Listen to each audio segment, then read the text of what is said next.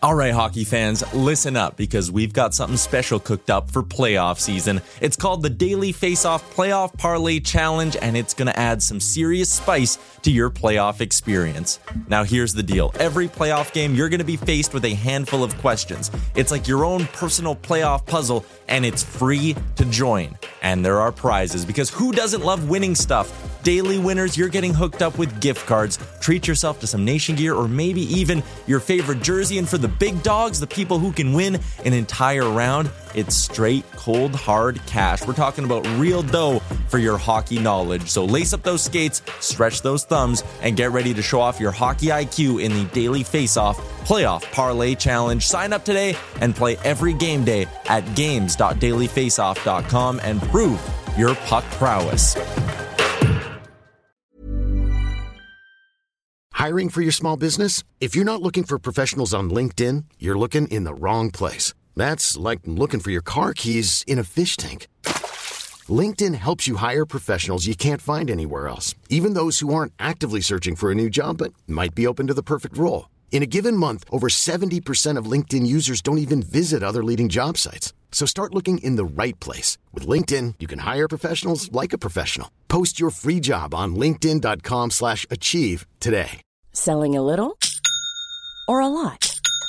Shopify helps you do your thing however you cha-ching. Shopify is the global commerce platform that helps you sell at every stage of your business. From the launch your online shop stage to the first real-life store stage, all the way to the did we just hit a million orders stage. Shopify is there to help you grow. Shopify helps you turn browsers into buyers with the internet's best converting checkout. 36% better on average compared to other leading commerce platforms. Because businesses that grow, grow with Shopify. Get a $1 per month trial period at shopify.com/work. Shopify.com/work.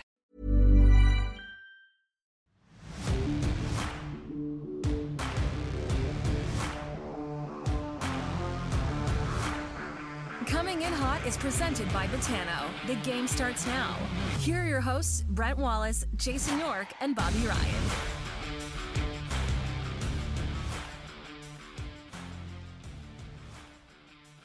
Hello, everybody. Welcome to the show. I'm Brent Wallace alongside Jason York and Bobby Ryan, who's currently under a severe tornado storm warning. So, Bobby, I guess if we hear the sirens, you're out of here? Yeah, if I take off running. But I'm looking outside right now, and it's not as overcast as it was. I'm supposed to get bad again this afternoon. But I forewarned everybody if I do have to run, it's for that reason and that reason alone. But I think we made it through the worst of it. Wild. Like, and Yorkie, you lived in Nashville too. I don't know what it's like to live under a tornado warning, I guess. Yeah, it's not fun. It almost took our roof off back when we were there. It gets loud, and all of a sudden, like when you're from Canada, like you're not used to crap like that. So I feel you, Bobby. Get low. Find the lowest spot in the house if it's coming. That's it. Yeah, no, I had it all set up last night just in case I heard the sirens and had to run, or at least the warnings go off. But nothing came, so it was a good night. And then it looks like it's going to be okay. I'm watching. If I'm looking down, it's because I'm watching and everything looks fine. But the wind's picking back up again, so we'll see. Fair enough. And hey, by the way, it'll still be better Wi-Fi than Yorkie, so we're all good. This show is. I've got everything turned off in the house. Everything's off. It's the only thing. Everything's unplugged. This is the only Wi-Fi that's being streamed right now, so we're good. Okay, we shall see. I put money. It would be a good time to bet on Botano right now if Yorkie's Wi-Fi pauses. But I'll take the over at 1. Bobby, will you take the over or under on Yorkie's Wi-Fi? I'm taking the over. Okay, I can't even go against you. I cannot go against you. This show is always brought to you by Botano.ca. Go to Botano, download the app. The game starts now. Botano always. Lots of great storylines and lines on the games, including tonight, Friday night's game, which is against Chicago. We'll get to that at the end with our lock of the day, which I, by the way, am now known as the smartest man in hockey since Yorkie has lost significantly of late. You were 12-1. You're now 13-6, Yorkie. Like, what happened? Well, you got to understand, the smartest man in hockey is all-encompassing. It's not just betting, because betting betting you will eventually lose. The house always wins. There's many other facets, Wally. It's about player identification. It's about the betting. Hey, I'll never proclaim to be a great bettor, and especially what's going on right now with this team, man. It's like, come on, you had no business winning both those games on the weekend. By the way, like what was it, 46 shots Mandalese stopped? Second, 40. I think he had 46. Yeah, 46 saves. Yeah, good for the kid. But come on, like that's not happening. Just running on adrenaline. Yeah. Well, when it comes to that stuff, by the way, our guest today, Andrew Hammond, we'll ask him about being thrown into the fire and what all transpires. Kevin Mandalese, that's the fifth most saves in your NHL debut. So that's a pretty good start for him. Also for Matt Sogard, who won the game before. You know what? We're going to get to, I know he's waiting, so we're going to get to Andrew Hammond. As always, though, this show brought to you by, hang on one sec, Alex. Hi, Hammy. Nice to see you. This show brought to you by Renfrew Pro Tape. Go to renfrewpro.com, download, and you can check out their website. They have boxes you can buy of tape if you want, and all kinds. You can find them at major retailers, Canadian Tire, Sport Check, Pro Hockey Life. Go to renfrewpro.com. And then, of course, on Instagram, where they have Free Tape Friday. Renfrew Pro, feel the game. They're the ones with the green court. Okay, we showed them a little bit. But now back by popular demand, Andrew Hammond. Sir, how are you? I'm doing good. Glad Bob's staying safe. And as I said, make sure you get to the bottom of the 5 floors you probably got there too if something bad happens. So good to be back. It's a long run down the stairs, but I'll get there. Good to see you, buddy. Don't get stuck in the elevator. Do you have Bobby, do you have any comfort stuff in the shelter? You got like a big Dot's present set up? I always threw Dot's pretzel. No, God, no. The comfort, like a comfort food. I got Dot's pretzels and a 1 liter of water, a 1 liter of water. So I'm good. That's about as comfortable as it gets in there.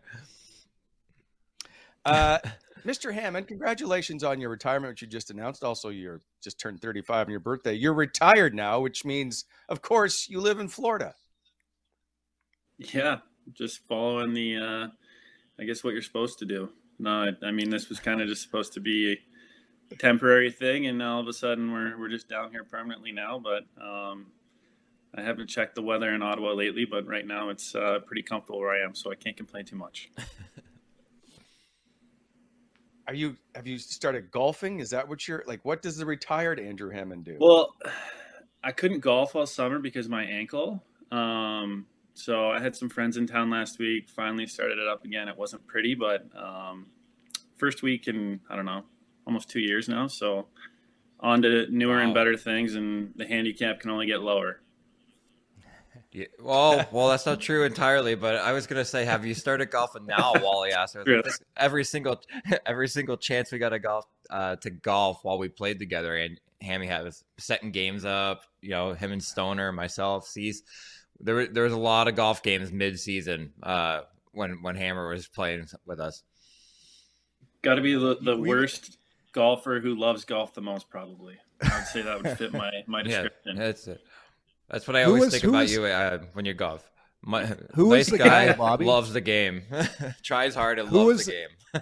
Hammer, were you that guy? Were you the guy that when you guys were somewhere and you had a day off or something, were you the guy that was calling the pros, setting stuff up? Were you that guy?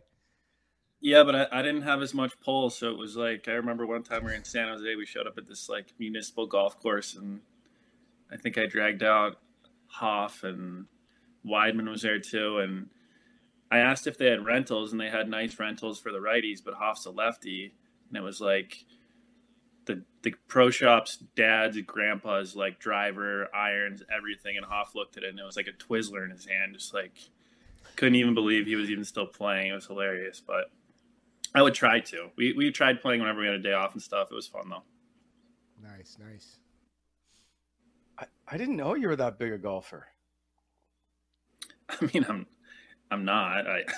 I try to play as much, but for whatever reason, I need to play less and practice more. And so far I haven't come to that part of my life where I'm willing to make that sacrifice. All right, fair enough. I don't know if you know. Do you know what today is? February 16th. Does that ring a bell to you at all? And I know it's like around now. I don't know the exact date. I know it's middle of February though, give or take. On this date in 2015, Clark MacArthur collides with Robin Lehner near the end of the second period, and in comes one Andrew Hammond, who makes his NHL debut. Although I should point out, you did allow 2 goals on 5 shots or 3 goals on 5 shots. And I should point out that wasn't actually my NHL debut. It was the year before. Oh, that's right. First game. It was, yeah. Close enough. Walk it back, Wally. Let's redo the show. Come on, Wally. You're supposed to be prepared. Did you have? I know. Did you have any thought of what was about to transpire in Carolina for you?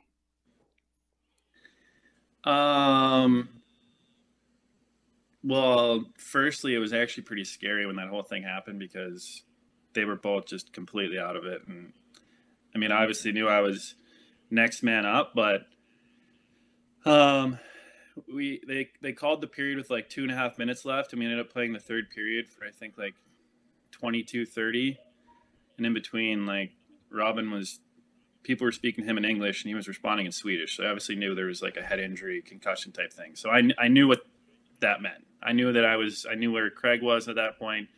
I knew that I'd be playing, and I guess managing the emotions a little bit was kind of hard at that point, knowing that like, holy cow, like I'm the guy now, and I hadn't played at all. I'd been up for, I think, 3 weeks, hadn't played me. And so dealing with, I guess, kind of just like the mental part of it was hard that game. And I think that's part of the reason why I played crappy in the third. But the good thing is it felt like I kind of got my feet wet and got the nerves out of the way, so that then the next game we played Montreal, it was kind of a little bit easier. And so when I saw what happened this year with them, I thought it was good that Sogard got to play a little bit in the third and kind of get his feet wet again after not playing for a little while and see the speed and all that stuff, even if it was only a few minutes. But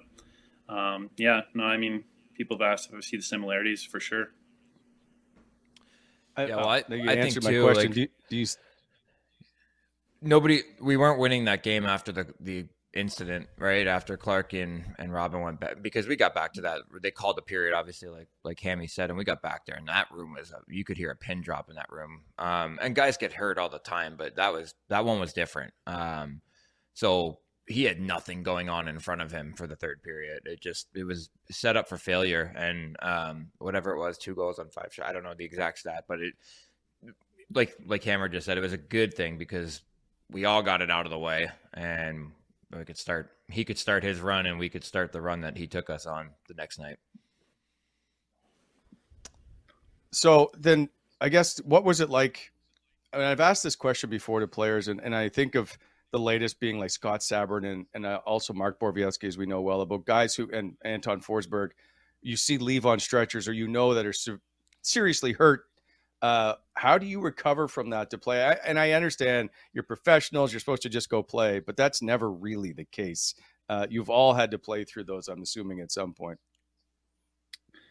Yeah. I mean, you just feel like you have a pit in your stomach almost. Yeah.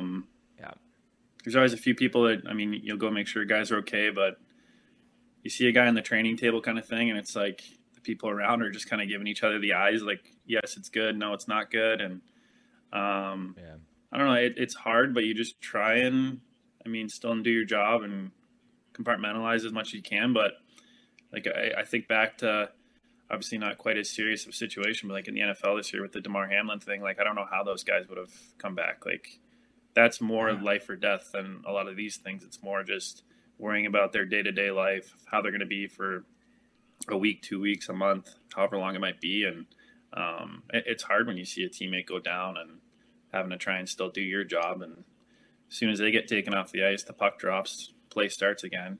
No one else really, the other team isn't necessarily going to be too affected for the most part usually, but it's not the easiest thing for sure. And Hammer, when you go in there too, being a goalie, you're all by yourself back there. So you're alone with your thoughts. You're thinking about different things than the rest of the guys are on the bench. But how about this one? With goaltenders, I always hear this because with players, when you get called up, the adjustment it's pretty big. I heard you say something when Sogart came in. It was good that he got a chance to get used to the speed. When goalies come up from the AHL, how much of a difference or adjustment is because I hear sometimes say it's easier because people are in the right spots. The D zone's a little bit better. Is the gap that big when you come up to get used to it from the AHL to the NHL? Yes and no. It's a lot faster, but at the same time, it's a little bit more predictable. It's pretty chaotic in the American League. So I think if you have a decent understanding of what the right hockey play is, it can almost be a little bit easier. Like guys are the best in the world. They're going to make the right play 9 times out of 10, if not more. In the American League, it might be 7 times out of 10.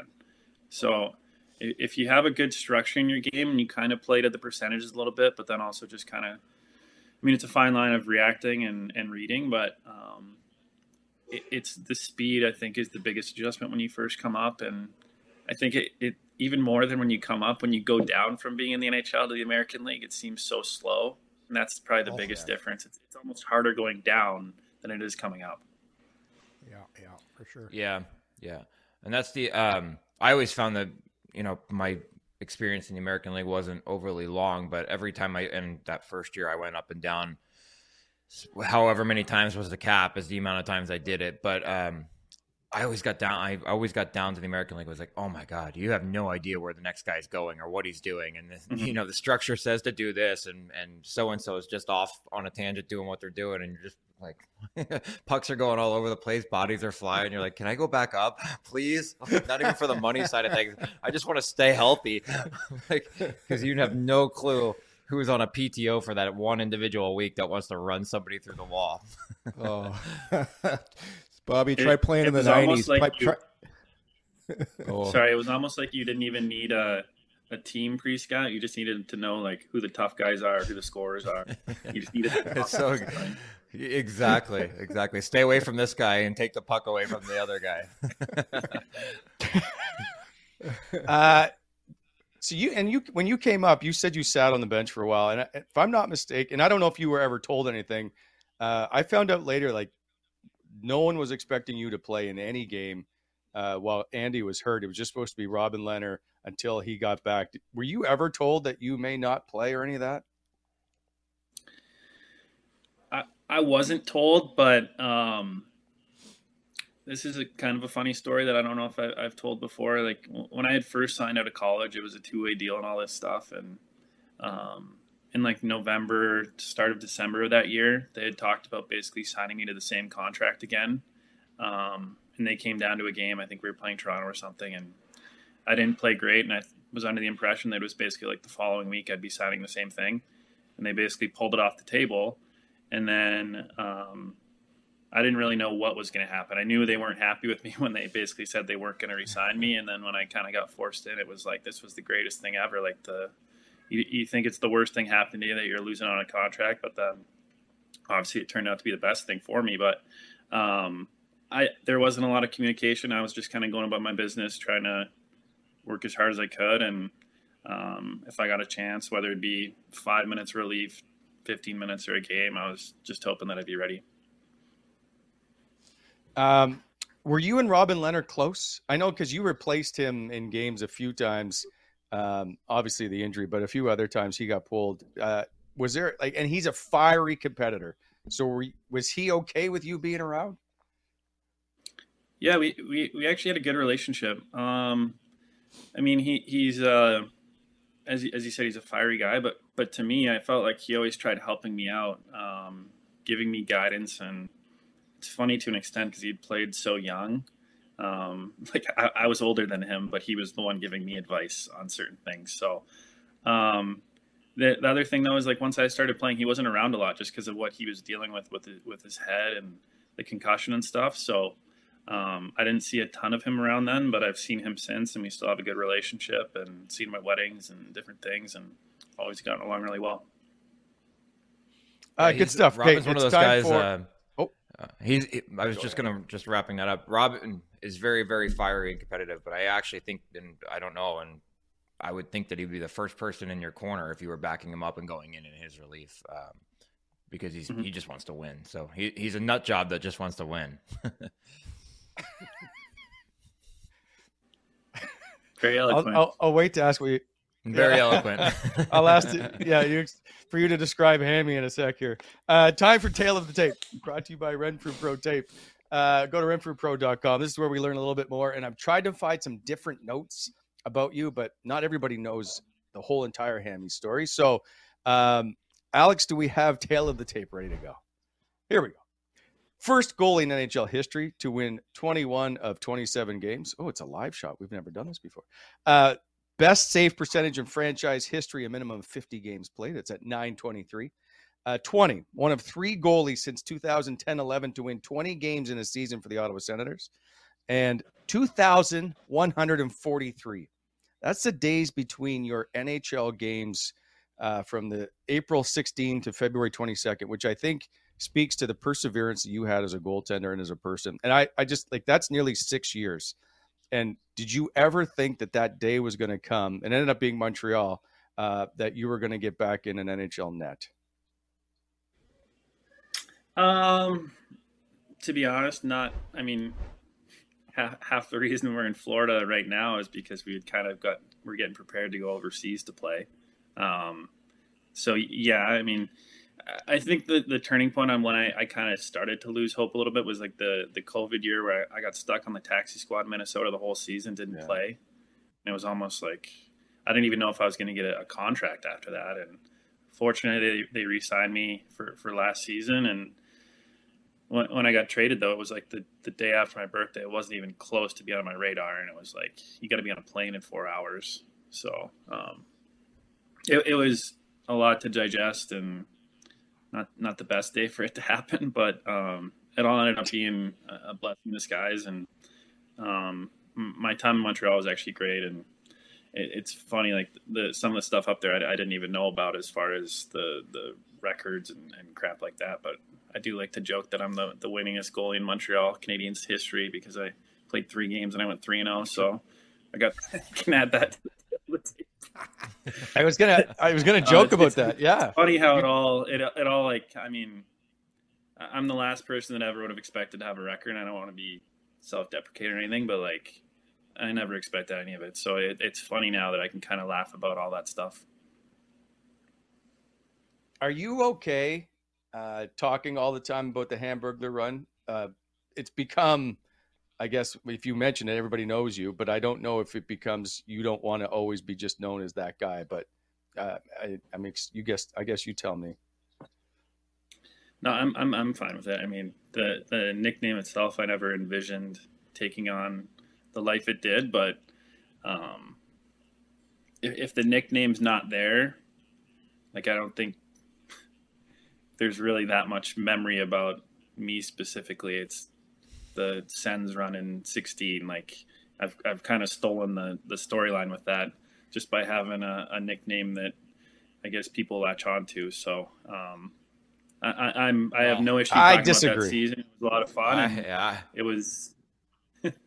I disagree too. You went. You can be. You went 21-2. But yeah, you might have taken us on a ride, bud. It's fine. Yeah, our run was great, but I think a lot of it had to do with you. So yeah, you can keep it. Like, you went. You tied. I mean, you've heard the other stuff. Tied Frank Brimzik in 1938-39 to be the first goalie to win go 11-0-1 in your first 12 starts.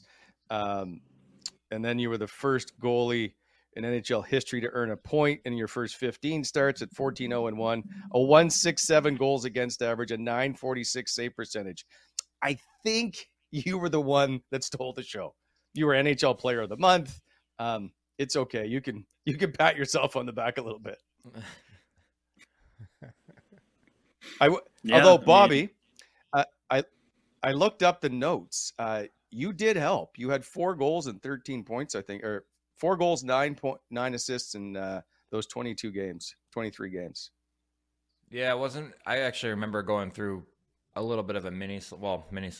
Yeah, I wasn't playing my best hockey at the time. I think I scored in Hammer's first game in Winnipeg, and then it was a while before I did again. I like to think I played my part in the shootouts during that time. Because we got to quite a few of them. So I was the shootout guy that came in and cleaned up after Turi. Hopefully, had scored the first one. I actually remember that, Bobby. You liked the high glove, didn't you? You liked coming in and going the high glove. Were you a high glove guy?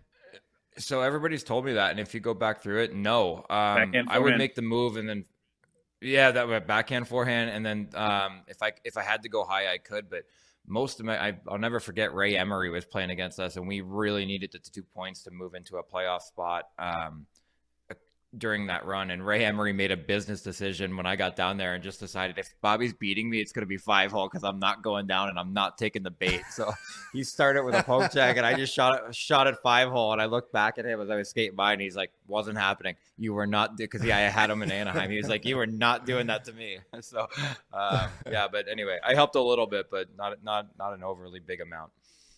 Hey, Hammer, I watched all those games. I was retired by then. I was doing, I think I was working for Sportsnet. But can you go back in your career? Because I was looking at your stats, and obviously that's the best run you've ever had. But is there a time in your career somewhere where maybe in junior where you got that hot before?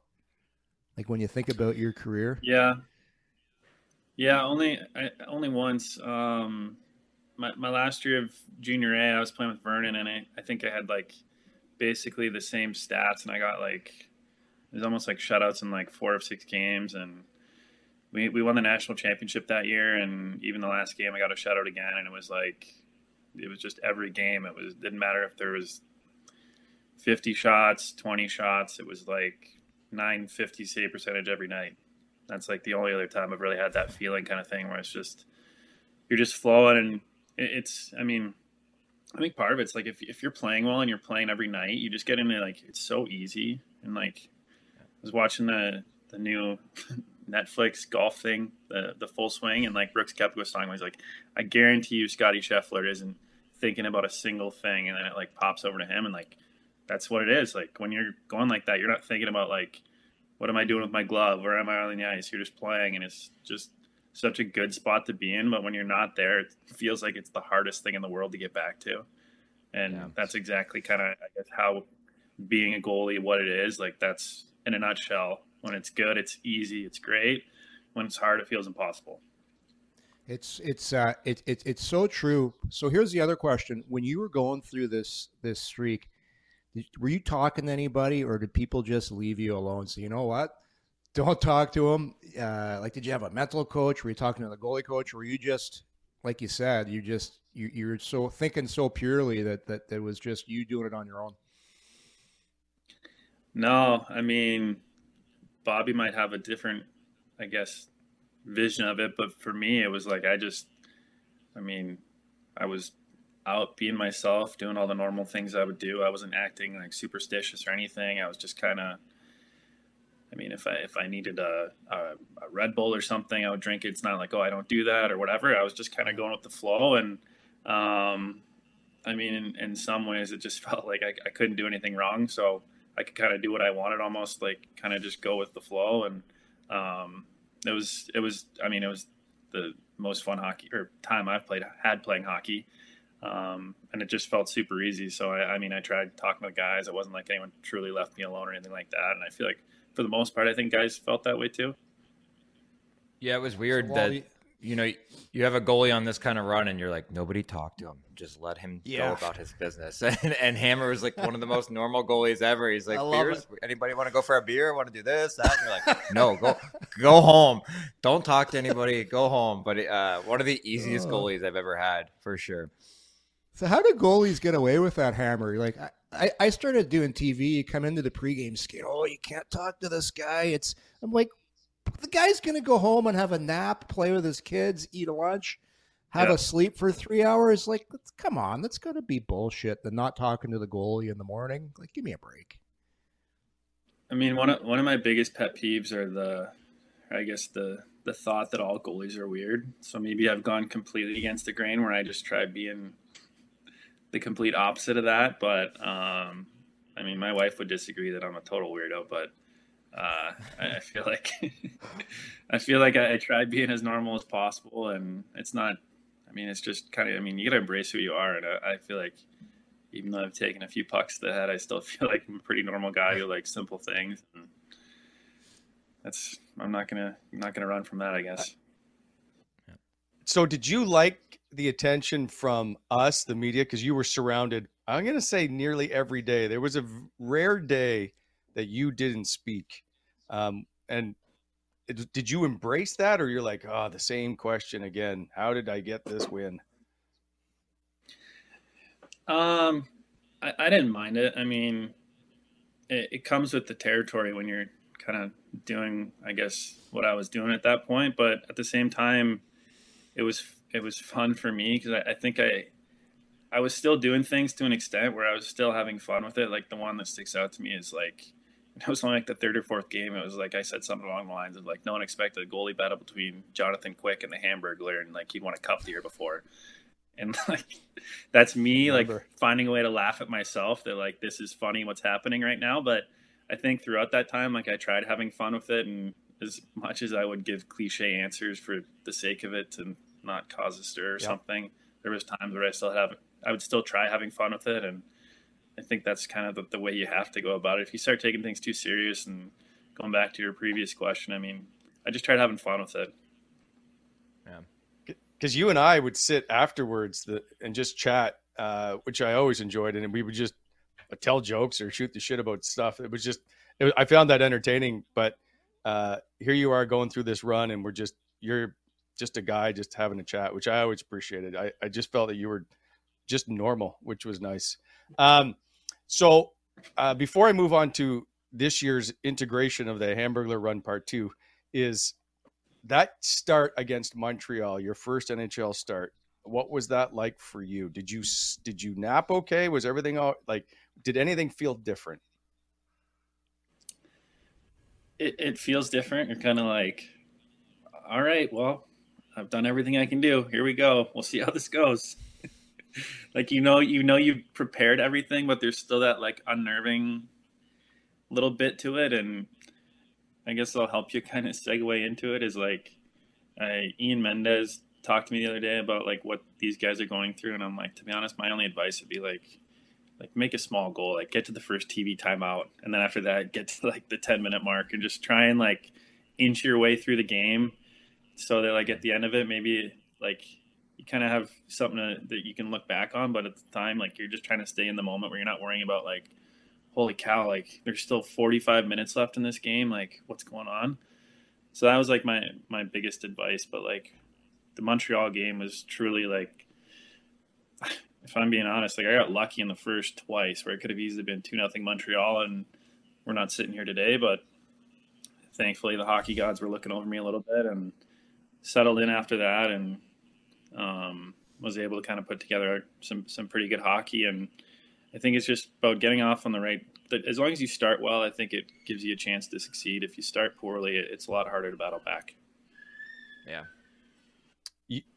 Your third and fourth game, you guys go on the road, and I know you know this, but you get your first NHL shutout, and then you don't go back to back. What's your shutout feel like? Are you counting down from like the 15-minute mark going, can we just get through this game? No, not really. But by that point, it was kind of like I had settled in a little bit. I think just getting the first win. I think I had 40-something shots too the night. So it was like I felt like I could play if I was doing my thing. But it was interesting because that game, the first game against Anaheim, I actually felt awful. And I got a shutout. So that's when the wheels in my head started turning like, okay, if you don't feel well and you just got a shutout, like maybe there's something here, like you can play pretty well. And the next night in LA, I played really well, and that was a lot more challenging of a game and got another shutout, obviously. And then I feel like by then it was kind of like I had all the confidence and momentum trending our way, and it just kind of kept picking up and going through kind of, I guess, the rest of that Western trip and then back home, obviously. Yeah, I remember we swept that California trip, which nobody does. Nobody ever sweeps that trip. Yep. And then when you went back to back, goose eggs on Anaheim and LA, and I think we went up to San Jose third, if I remember correctly. I'm not exactly sure, but a 4-2 win at San Jose. Yeah, exactly. So it was almost nice that you got to do those away from the media, because it would have been drastically different if you had gone back-to-back shutouts, in Ottawa. Yeah, no, I would agree with that. And you go to bed on the West Coast, you wake up at, I don't know, noon. The news cycles from the previous nights already kind of gone if you log on your phone a little bit. And there was still some, but you'd wake up to texts and everything. But for the most part, I think being on the West Coast kind of helped a little bit, just staying level-headed and kind of helping me kind of figure out how I go about staying level-headed. Because that was kind of learning it too. You're achieving a lot of your kind of childhood goals and stuff. And the ability to sleep after games wasn't the easiest, but luckily I was able to find a way. And I guess just kind of stay between the lines as far as where my head was at. I will say sitting at the pool at the JW is always nice in LA. That helps you kind of relax. That's I've actually never been in the pool there. What? Oh, it's beautiful. What did you do? You would have had a day off between LA, San Jose. What did you do? I feel like we went up to San Jose and had a day off. Oh, maybe you're right.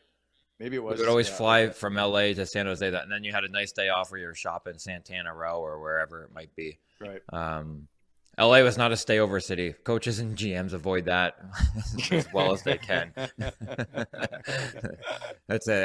Everybody's down at Santa Monica real fast. So let's get you to San Jose where you can't get anywhere quick. You only walk on one street. Yeah, it's so greasy down by downtown San Jose. It's have you guys ever went out downtown San Jose? No. I've never gone out Santana Row. Is. Yeah, no. Santana Row or bust. The farthest I've been is to the mall at the bottom of Santana Row. Right. You wander across there. Yeah. Back then I helped Meth pick a Christmas gift for his now wife. That's great. All right. I got to log out. I'm going to log out and back in. I got all you guys frozen. I'll be right back. I apologize. See ya. Okay, so Hammy, and I know you've spoken to Ian Mendes about this in the Athletic article on Monday, I believe. Do you see similarities in this where the teams were roughly the same, 10 points back when Mad Sogard took over, two goalies that had nearly zero NHL experience, young, and a team that's really not expected to do anything? Does it feel kind of the same? I'll say this. I thought that you guys were grasping at straws a little bit, trying to create the parallels almost. There's 12 months out of the year, and yes, we are in the middle of February, and yes, we did have the same save percentage in the American League before we got called up, me and Sogard. But I still thought it was a little bit of a stretch, and then I watched the game the other night, when they're down by 2 goals and they tie it and they win a shootout. And then I was like, I have not seen a hockey game that felt more like a game from that run than that game, where it's nothing's going on, goalie's playing well, and then all of a sudden, I guess he went in overtime, that was it. But then the Islanders game too, it's I will say they both had eerily similar feelings, but outside of that, it was 2 games, and I don't want anyone to get ahead of themselves or put undue pressure on anyone. It's been fun to watch. I honestly, regardless of Ottawa, one of my favorite things to do is watch goalies make kind of their NHL debut, play their first game. My favorite thing to watch, see how they deal with things, and so it's been fun to see that. I guess the last 2 games for Ottawa, and I get to watch a lot of hockey, and I've definitely had those games circled on my calendar this week. So Hammer, you cannot come on our show and turn down. You can't turn down the Hamburglar run. You have to be all in. Okay, there's no negativity here. He's not being negative. He's being honest. Hey, so you watched both those last 2 games by the Sens, Hammer? Yeah, I've probably watched, give or take, I don't know, maybe nine Sens games. I mean, I kind of flip between games for the most part. If I have one gripe about the league scheduling, it's that every game starts at 7 or 7:30, and there's no in between. Be nice if they broke it up a little bit more so you can flip and not be under intermission. But I try and flip between games. I watch both games though. I think. I mean, there's similarities for sure. So I'm interested, and I'm gonna pay a little bit more attention. But if anything, I'm just happy to see the team win a couple games and kind of give hope that the playoffs are still a possibility. And I mean, it's a team that was great to me, and so obviously I'm gonna stay loyal to them and try and track them as much as possible. One size fits all seemed like a good idea for clothes. Nice dress. It's a t-shirt. Until you tried it on.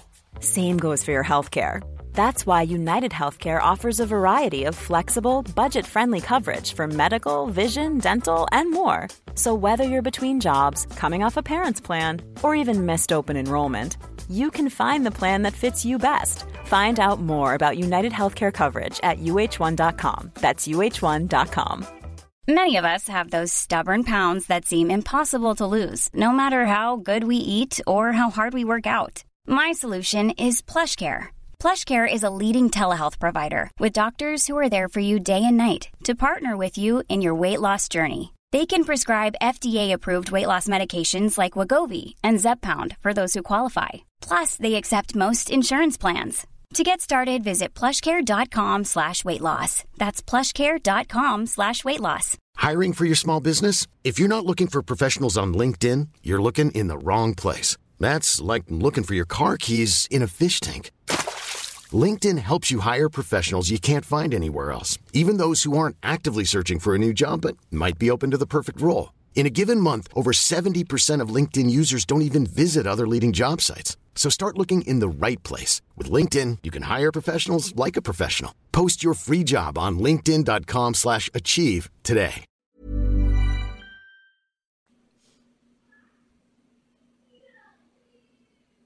Bobby, you good? I just sorry guys, I just popped back in. Do you see? Yep.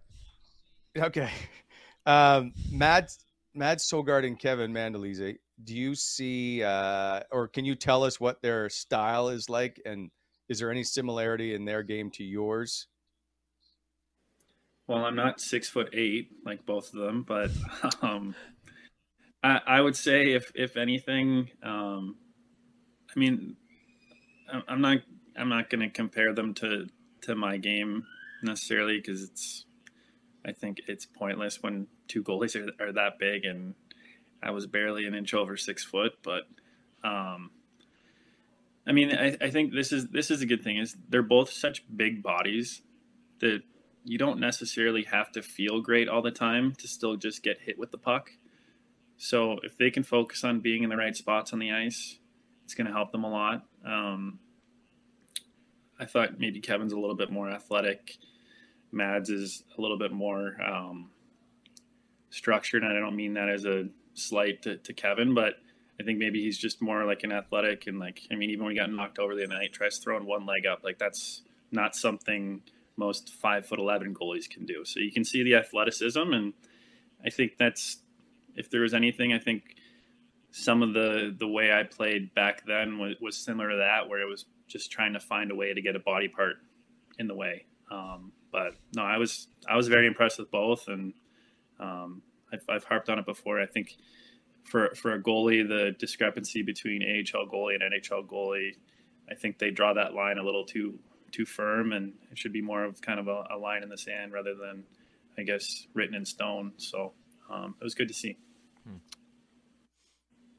Do you have to be 6'4" to 6'7" now? And we have a board of goaltenders. Ottawa. So right now, Mads Sogard is listed as tying the NHL record along with Ben Bishop at 6'7". They've also had Matt O'Connor, Magnus Hellberg, Anders Nielsen, all at 6'6". So 5 of the top 6 goalies have played for the Ottawa Senators, tallest goalies. Do you need to be this tall to be in the National Hockey League these days? You don't. Does it help? Yeah, especially if you can move. I mean, the way the game's going, like everyone's turning into tennis player type body. But I'll give you a funny story about what my perception was about needing to be a certain height to get identified by the NHL and all this stuff. Before my last season of college, I've always been basically 6'1", and I'm thinking, how am I going to get a job out of college? All they want are like these 6'3", 200-pound goalies. So I tell our student information director at Bowling Green to change my height and weight on the stat sheet to 6'3", 215, and that's the end of it. My first phone call with Rick Wamsley after they signed me. Hey, welcome to the team. Like, we're really excited to have you, but I got to ask you one thing. You're not 6'3". And I said, Wamra, I'm not 6'3", and I'm not 215 either, but I thought it was the only way I could get someone to maybe highlight my name before the game and be like, oh, wow, he's got potential. But no, me and Wamra have joked about that since. And wow. I mean, it's the reality that, like, people are going to write you off if you're 5'10", unless you have crazy numbers and stuff like that, when reality, you might be just as good as a guy that's 6'5", but he's probably going to get more chances or drafted higher just because he is taller. It's the reality of it. Yep. Very much interesting. so. Yeah, because I think Mad Sogard was listed at 6'8" 2 years ago, and now he's down listed at 6'7". There's a few of those that seem to change their height. Steve Martins, I think you played with, Yorkie, was always listed about 5'10", and he might have been 5'5". Yeah. That was his nickname. We called him Pumbaa from the Lion King, the little warthog there. Just a little midget. He had the short arms. One of those guys with the short arms. Now Bobby we just always pissed off a whole. Now you pissed off a whole new crew. I can't say that anymore. Yeah. No, Hammy. Before we go, Chris Neal's having his jersey retired on Friday. You played a lot of games with him, obviously. Do you have any Chris Neal stories you would like to share? I think most of them are already out there. Maybe the one that isn't, and this is like, I guess, speaks to Nealer's humor. That's like basically so juvenile almost, but like he makes himself laugh the hardest, and that's, I guess, the best part. We did the skills comp the one year, and Fanuff had like an 88-mile-an-hour slap shot. So Nealer shows up early the next day, gets the glue gun out, brings in a muffin, and just glues a muffin to Dion's stick. And Nealer's like beside himself laughing, like thinks it's the funniest thing, and he has to bring it, like the stick room's like in the corner, like where you can't see it. So he's tapping one guy, like going around the room, like, "Hey, you got to come see this," and everyone's like, "Oh, haha!" And Nealer's just dying at the time. But I would say that's kind of like his locker room humor for the most part. That other than everything else, like what he did for his teammates and how hard he tried in practice every day, which is just, I mean, he's the first guy to lead the drill every single day for probably 20 years. Oh, you don't see that very often. Nealer, go third, man. You're going the wrong way again. Go third. But I could just picture him with a muffin taped to his stick. Going, "Hey, what do you think? Is this good?" Yeah. I love that guy. I love that guy. Just killed himself. It would be funny. Like, I think it's a new trend now where, like, if a guy's playing a 1,000th game, like everyone, like the Jamie Benn thing, everyone wore the hair the same way, no helmet, impersonate the guy in warm-up.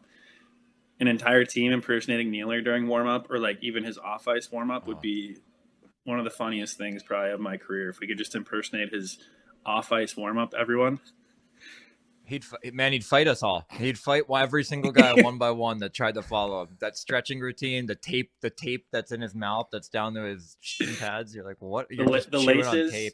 He's the chewing on Renfrew Pro plug. God, I worked him in. Would always stand in the hallway like 10 minutes before warm-up even started. He was always the guy outside in the hallway just standing there. I hope the coaches meeting was over.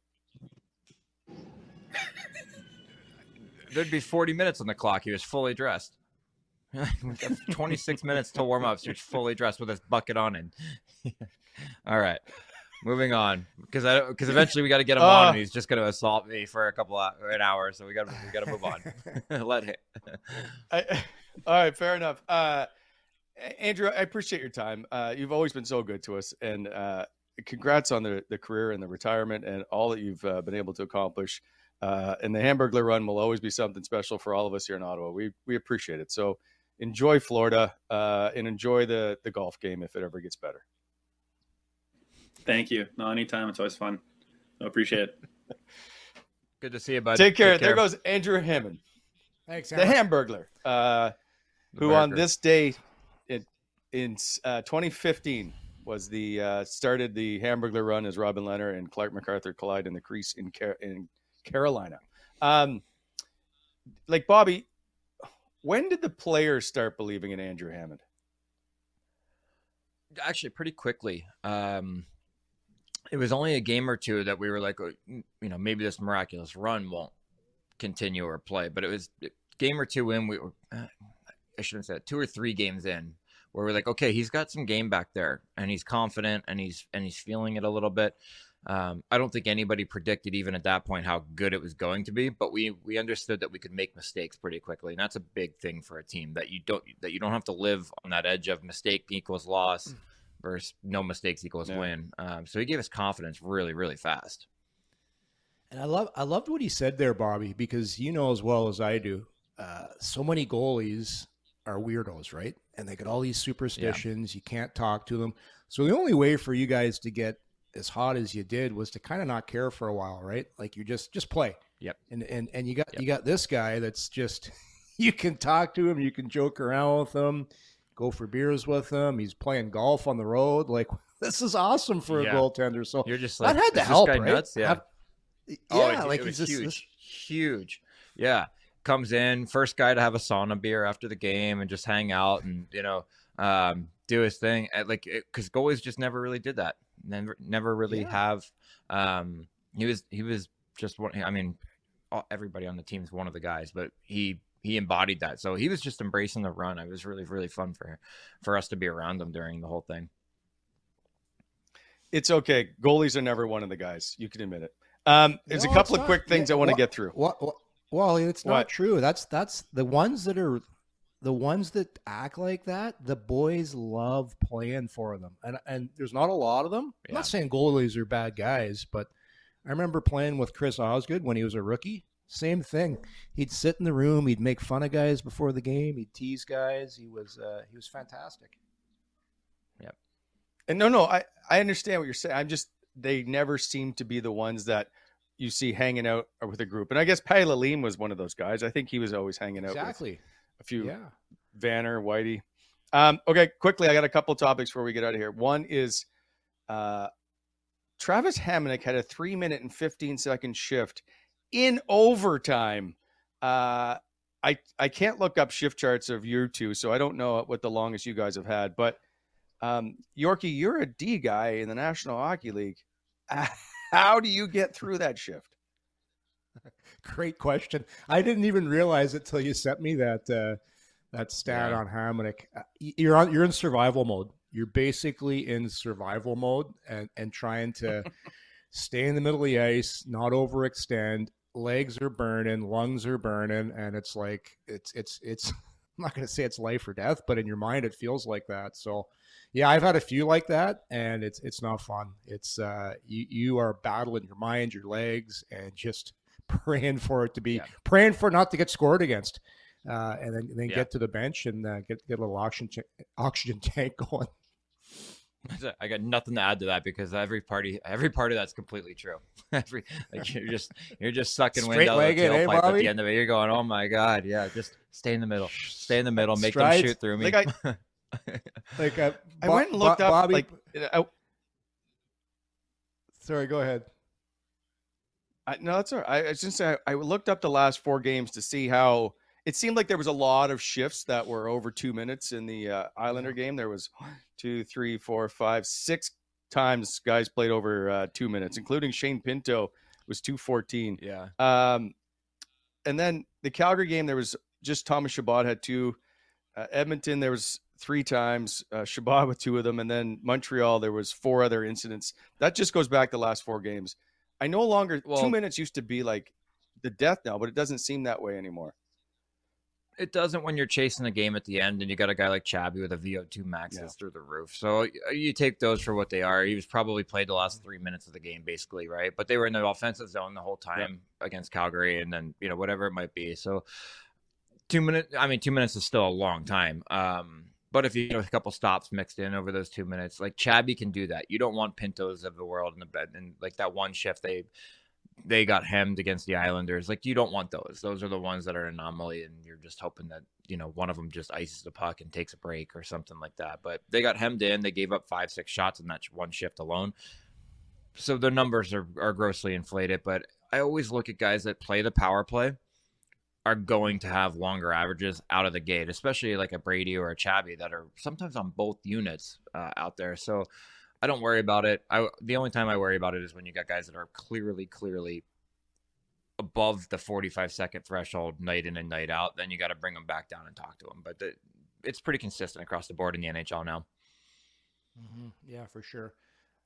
You ever play for a coach, Bobby, that puts the shift length, posts it after the game up on the board? Oh, yeah. Yeah. Here you go. Yeah. Here you go, like boys. if you're 1 second over 43 or 44 average, you're getting a talking to. And I'm like, I played on the power play. We were in their zone for 1:40. What do you want me to do? Nothing. So beat it. And like people talk about, I remember we're talking about Claude Giroux's shift length. Like, why are Claude Giroux's shifts? Well, because Claude goes out for the penalty kill face-off, wins the draw, and gets off the ice. So that counts as a shift where it's 5 seconds. So you do that 5 times in a game, it's going to bring down your shift average. So that's why you'll see Claude's shift length really low because of those face-offs. Yep. And by the way, Claude, I look because he had one game, the Edmonton game, he had a 2:13 shift, but in the Islander game, I think he was on average right around 45 seconds. So, because I'm used to him trying to, I guess, be on the ice for offensive or defensive draws and all that. Quickly, couple other things before we get out of here, including lock of the day and the Chicago Blackhawks coming to town. This show is always happily presented by BEI, Bonisher Excavating Inc., heavy civil general contractor, equipment rentals, aggregate topsoil sales, concrete framework, all kinds of stuff, including aggregate sales. Give them a call. Also, they're hiring for the spring. They're looking for all kinds of different positions. 613-432-1120. Go to BonisherExcavating.com. BEI, helping to shape the Ottawa Valley. And we will get to the Montana's winner in 1 second. But lock of the day. So Chicago's in town, boys. And we saw that they got spanked against the Leafs. It didn't look good. They are struggling of late.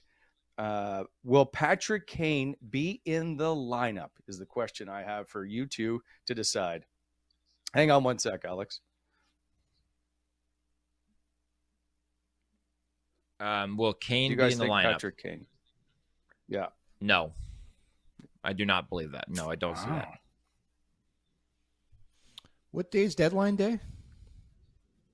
March 3rd. So why are we thinking he won't be in the lineup? Well, everybody's getting held out as of right now, right? They've already made the Tarasenko trade. Jacob Chikrin's being held out. They're talking.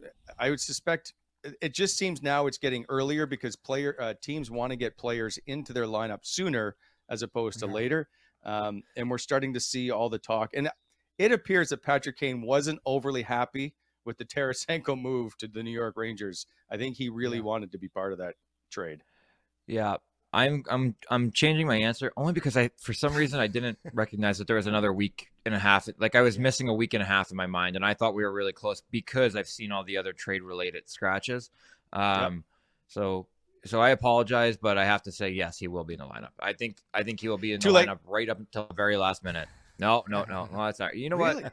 Fuck it. Yeah, it's all right. Yeah. He's only got 9 goals, 35 points. I think he's second on the team in scoring behind Max Domi. And it's the lowest point per game of his career, if I'm not mistaken. He's not the same. And I know he's battling an injury. I just think mentally he's checked out. Well, I don't know. tough. Like you know him, Bobby. It's hard. It's hard to eat when you're full, and then you're going through that, right? I think he's just got to get out of there, and he'll be the same guy he was, and be surrounded by players that want to win and have the same mindset. I just don't see him as a guy that wants to ride off into the sunset, but I could be wrong. Yeah, he still has the goods. He's still got it. It's when you lose that much, and he's in a market too where probably a little tougher to hide in a Chicago.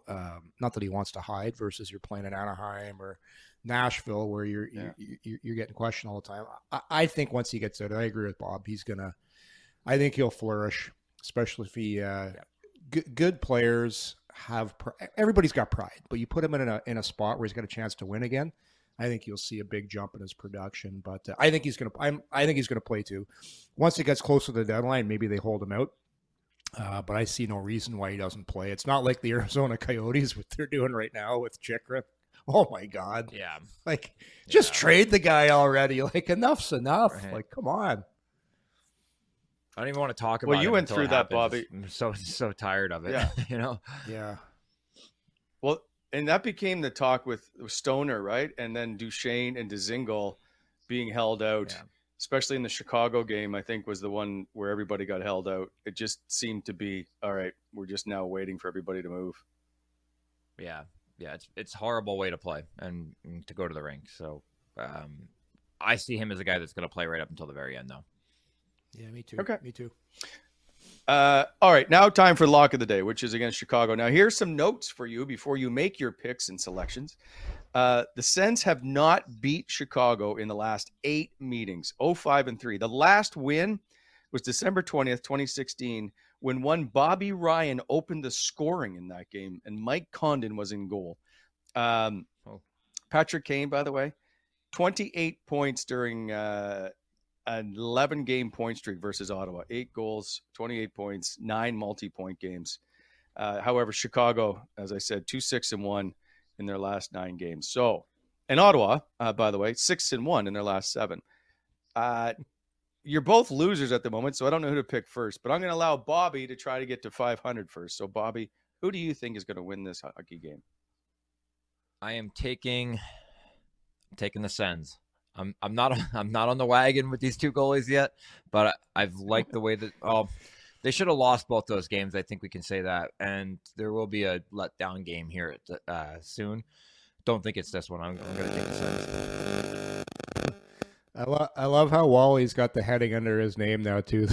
After 5, he's had 5 bets. He's 3-2. Oh, just incredible. Jumping in there. Nothing makes sense right now. Nothing makes. Come on. I'm still the smartest man in hockey. Nothing makes sense. I feel like I should pull an opposite George Costanza here. Remember, it was opposite George on Seinfeld, Wally. Just whatever you think, go the opposite. So. Ottawa should win this game. They're at home. Chicago's awful. They're talking about trading Patrick Kane, but I don't know how they lose this game. And I'm with you. I don't care about who's in nets. So I'm gonna do the Andrew Hammond here. I'm just not gonna think about things. I'm just gonna go by instinct. I'm going Ottawa too. Ottawa's gonna beat Chicago. So put me down for a Sennies win. This is an interesting one because. Here you go, Wally. Ottawa's on a roll, clearly. Chicago's got to win a game at some point, you think, right? Like they've been awful of late. Luke Richardson returns home. I think this is his first game as Chicago's head coach in Ottawa. Yeah, I'm sure. Go ahead, take Chicago. I'm going to go with I'm going to take the Ottawa Senators. I can't. Chicken. They give me no reason to pick against them at the moment. I agree. They're just, you know what? And they're scoring 5-on-5 goals. Yep. Yes. They're doing. Special teams are good. So should be an easy pick. They've only got 1 power play goal in the last 2 games, I think. Yeah. At home. Yep. Retiring Nealers jersey. Going to be a buzz in the building. Oh, that tends to be a go against the home team usually. Yeah, well, go. You can change. You can change your pick. No, I'm not changing it.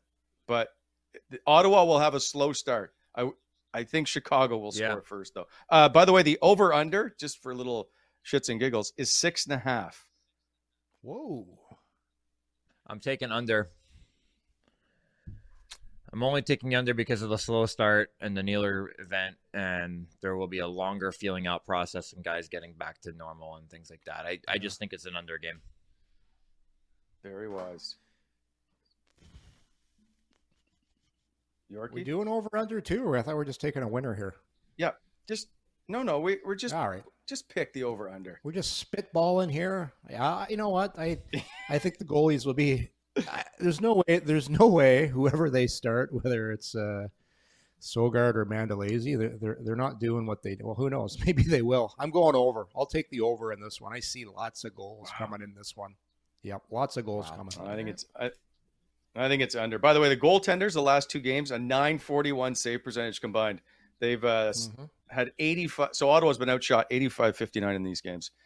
They do need to find a way to play some better defense. You're right. They didn't deserve to win probably either one of those games, but that's what gets exciting. Were you nervous for Kevin Mandalese in the shootout? I wouldn't say I was nervous. No. No, I thought, no, you know what? When Hammond said something earlier, it registered with me that he's more of an athletic goalie, and those are harder goalies to beat in a shootout. So I don't think I was watching that at all, to be honest with you. Okay. I knew they were going to win as soon as it was tied. Even though Islanders can't score. Really, they can't really score. Can't. They got so much pressure on them right now. They made the trade for Horvat. I watched Barzal play, Bobby. I'm watching this guy play, and I'm like, how does he not get 100 points? But it just seems he possesses the puck the whole time, and not a lot happens after that. Like he has it all the time. Yeah. But they're I don't know. They're a funny team. They're a funny team. They're a good team. Like if you look at their possession and what they do in that game, like they should have won that by a large margin, but I don't know. It was weird. The one thing about get in. If they do, because they play playoff hockey, right? They play playoff hockey. But I was just talking about Mandalese. He was reminding me of Hasek. He was lying on the ground. Hammer talked about sticking the leg up in the air. Like it was. I remember he went to slide across once. He didn't quite slide, but the guy hit him with the puck. Like it was uncanny, some of those saves he was making. But you just had a feeling Ottawa was going to win. That everything was going their way and get it to a shootout. Stützle 5-hole, and then Batherson. Like they're so. I don't know, Bob. When you do those shootouts, it just seems Ottawa's skilled guys. Yeah, it's not that they don't care. It's just they're going in. They got so much confidence when they're shooting. They do. Very, very gifted shootout players on Ottawa. Guys that can beat you in a number of different ways too. Yeah. Okay, Bobby, why do they seem so slow? I always thought if you're going to try and score shootout goals, speed is always a factor. And Stützle and Batherson were fairly kind of like you. That's kind of just going in. Well, I always kind of figured I would start to the puck a little faster and then slow down kind of at the blue line too. It's just to get the goalie on his heels instead of on the balls of his feet, right? Goalies want to react by pushing off that. And for me, if I could come in fast and slow it down, just like I wasn't dramatic about it. Like a lot of guys now go wide and it's harder for a goalie to set his angles and things like that. But I always wanted to come in with a little bit of speed and then slow down and then kind of assess where he was standing and things like that. So there's a method to it, but these guys too, they just, I think both of them in particular have 3 or 4 different ways they can beat you, and they want to make a decision as they get to the top of the circle, which way it's going to be. Do you love the attention of the crowd and everybody's focused on you at that moment? I never thought much about it. I got to be honest with you. Never really did. I would say that a lot of players don't, unless the game's on your stick or anything like that. Like I just think it's you can separate the two very easily, and I was always able to do that. Interesting. Okay. Finally, before we go, we have our contest winner for the Montana's $100 gift card. Go to Montana's Barbecue and Bar. Download their app if you want. You can also skip the dishes with them. It's Mondays, half price wings. Tuesdays is $5 tacos, and Wednesdays is all you can eat ribs. The winner in the $100 gift card from Twinter Twitter, I should say, at Ryan Racine. That is our winner, at Ryan Racine EDU. So you'll be contacted shortly by our multi-staff member. I don't know. We have lots of people. They'll let you know, and they'll get you the gift card right away. Boys, enjoy the weekend. We will see you guys next week. I know, Bobby, you're traveling, but we'll see you at some point. Guys, take care. Have a great weekend. Thanks for watching the show, everybody. You too, guys. Take care. Have a good one. Coming in Hot is brought to you by Botano.ca. Please hit that like button and subscribe to our channel to never miss an episode.